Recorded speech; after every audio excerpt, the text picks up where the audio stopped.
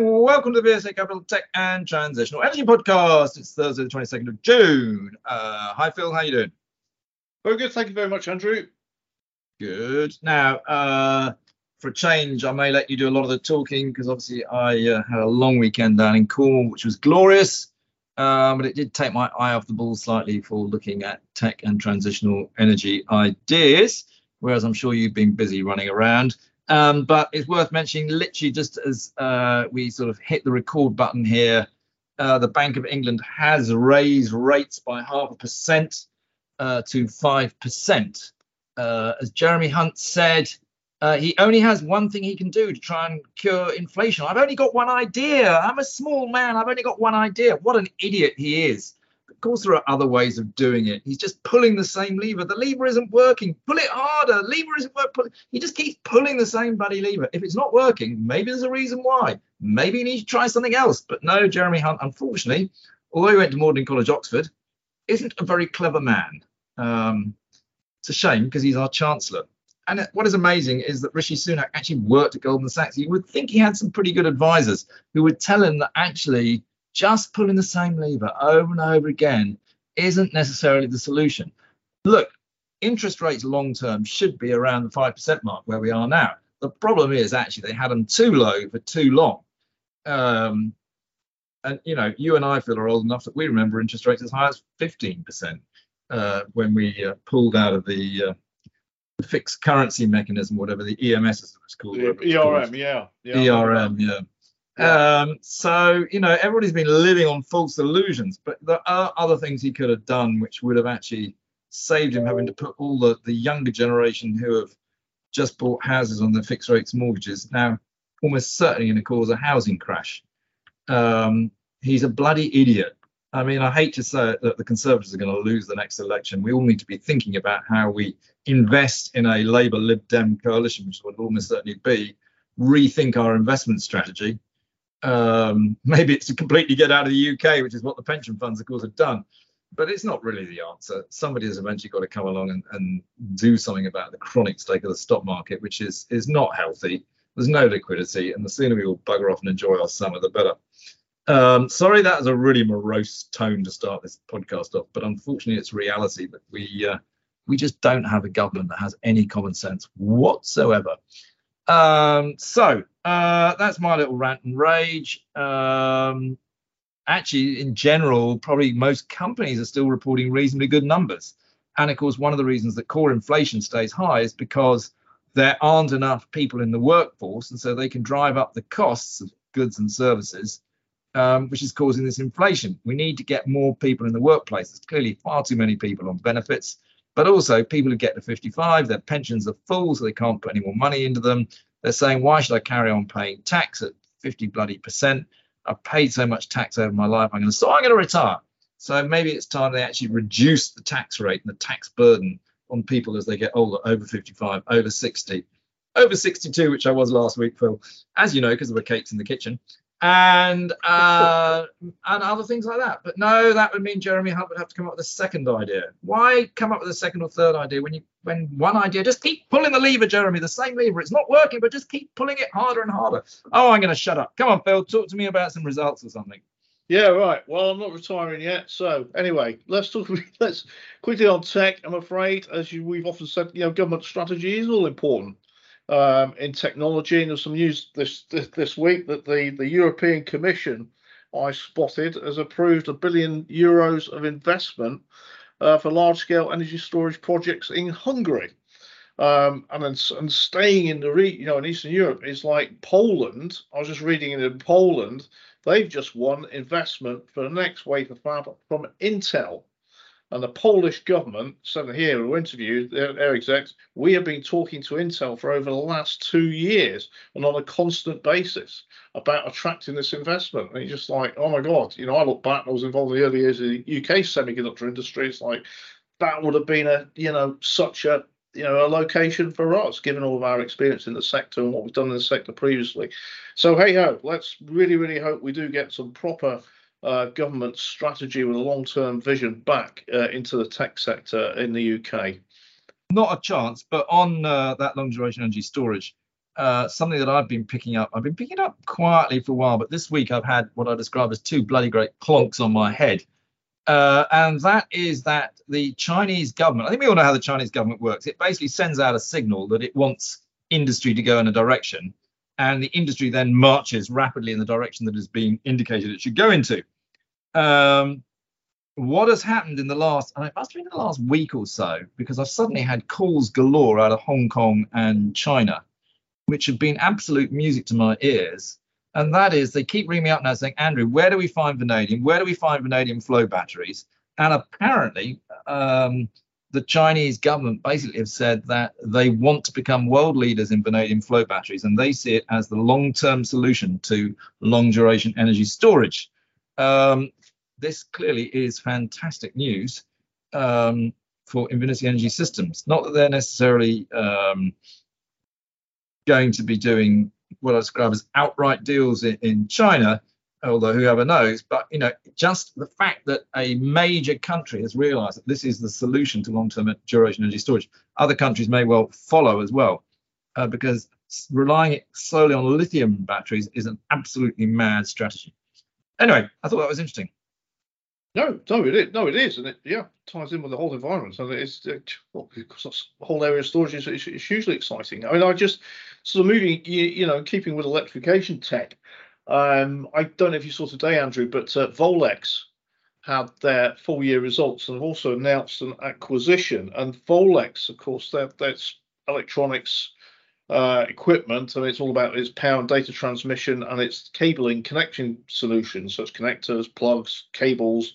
But all this stuff is, this sort of tech is quite sophisticated, because very often it has to carry high voltages, it has high frequencies, and they're supplying into the EV markets for charging, interfacing, but also consumer electronics, into data centers, and things like imaging equipment for the medical markets as well, which use very high power. But full year results from them. And the placing of £60 million and an acquisition in Turkey. I'm not sure if Turkey is really the place one should be making acquisitions at the moment. I'm not sure, but it was quite an international business. Volex, of course, also their executive chairman is Nat Rothschild. So an interesting character, to say the least. But if you're a shareholder in Volex, the shares are up by, I was looking this morning, by nearly 3 times in 5 years. So he's got one right at last. He's got this one right, and the full year results to April reported the revenues were up by 11% to just over $700 million. And their margins are improving from 9.1% to 9.3%, which I thought was pretty good given the inflation, component cost, component supply. It was a good performance from that. But particularly looking at the business sectors, their EV related business was up by 33%, and that's organic growth. And talking about the international aspects of this, they're expanding sites in India, Mexico, Poland, Indonesia, manufacturing. So of course Turkey, that will build on that. And I was looking at the Turkish business they're looking to acquire, Andrew, and they are supplying systems, cabling systems, connectors, and it's into buses, cars, trucks, military vehicles. So they must have a whole load of transport related customers there as well. So acquiring a good customer base potentially. Yeah, look, I mean, it could well be a great deal. I don't know yet, so we'll see. Right. Okay. So another company, this is more M&A, and this is Spectris, one which we definitely talk about a lot. Really good company. Ticker is SXS. 3.7 billion market cap. Shares have enjoyed a nice run this year, and they are specialists in, this is very much tech, is instrumentation. So they develop sensors and instrumentation, and these are very sophisticated. They use to characterize, they say, materials, but it's all specialist materials. They're used in pharmaceuticals. Instrumentation is used in paper manufacturing. They also have measurement instrumentations, noise and vibration. So things like automotive, transport sector. So really good, nice broad spread of businesses, a lot of technology in there. And they announced an acquisition for acquire a company called Microstrain Sensing. And this is quite interesting, but they developed wireless sensing systems for industrial and aerospace markets, but also I was just looking at the end markets for this. It's robotics, unmanned vehicles, and mobility, and they've got blue chip customers in the space. So interesting end industry exposure for them. And they're making an acquisition. It's $37 million. The revenue in this company was 15 million. So I thought that was pretty good for Spectris. Now, I do like a little bit of auto and robotics. And you're right. You've talked about Spectris a long time and admired it and said it's a buy, and you've been right. Okay, right. Another one which we have again talked about a lot. We like, and it's in IT services. So supplying also a whole range of IT services and software, but particularly into government and industry. This is Kainos, ticker is KNOS, and they made an announcement, and I've met their CEO before, really smart guy, Brendan Mooney, has had 22 years as CEO of Kainos, and he's announced that he is stepping down, and he joined the company 34 years ago. And the company said that it's recently closed out. In fact, it had its results. It's 13 consecutive years delivering turnover growth and profits. And the company has grown in the last 10 years. Here we are, from 30 million to 375 million in turnover. And they're now solid up 400 staff and employ 3,000 staff. So very well done to Brendan Mooney for growing the business the way he has done. And the handing over the role will be to Russell Sloan, who is the digital services director for the company and long-term veteran of the company as well. So yeah. Well done, him. Well done, Kainos. And another company that we like, Cerillion, CER, the market cap 435 million. Telecoms billing. These shares have been enjoying a tremendous run as the company has been coming out with very positive trading updates and clearly growing its business. Software is used by telecoms companies, particularly for billing and customer relationship management. And they have announced that I think they had a new contract win. Do you know what? I've not put this in my print off, but from memory, they've just announced a new contract, longer term one for £15 million with a tier one customer. So that's helped the share price tick up further. Goody. Keep going. Keep going. Thank you very much.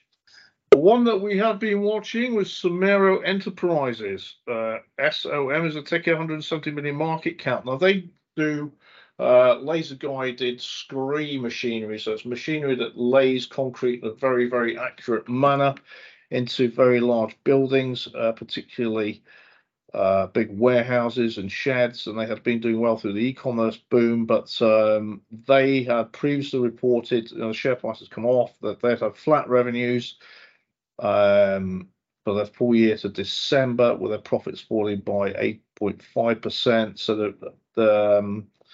So they basically, the revenues were $133 million, probably fell down to about 41 million, but they have their cash have fallen to 33 million, but they paid out $29 million in dividends, which was good for shareholders.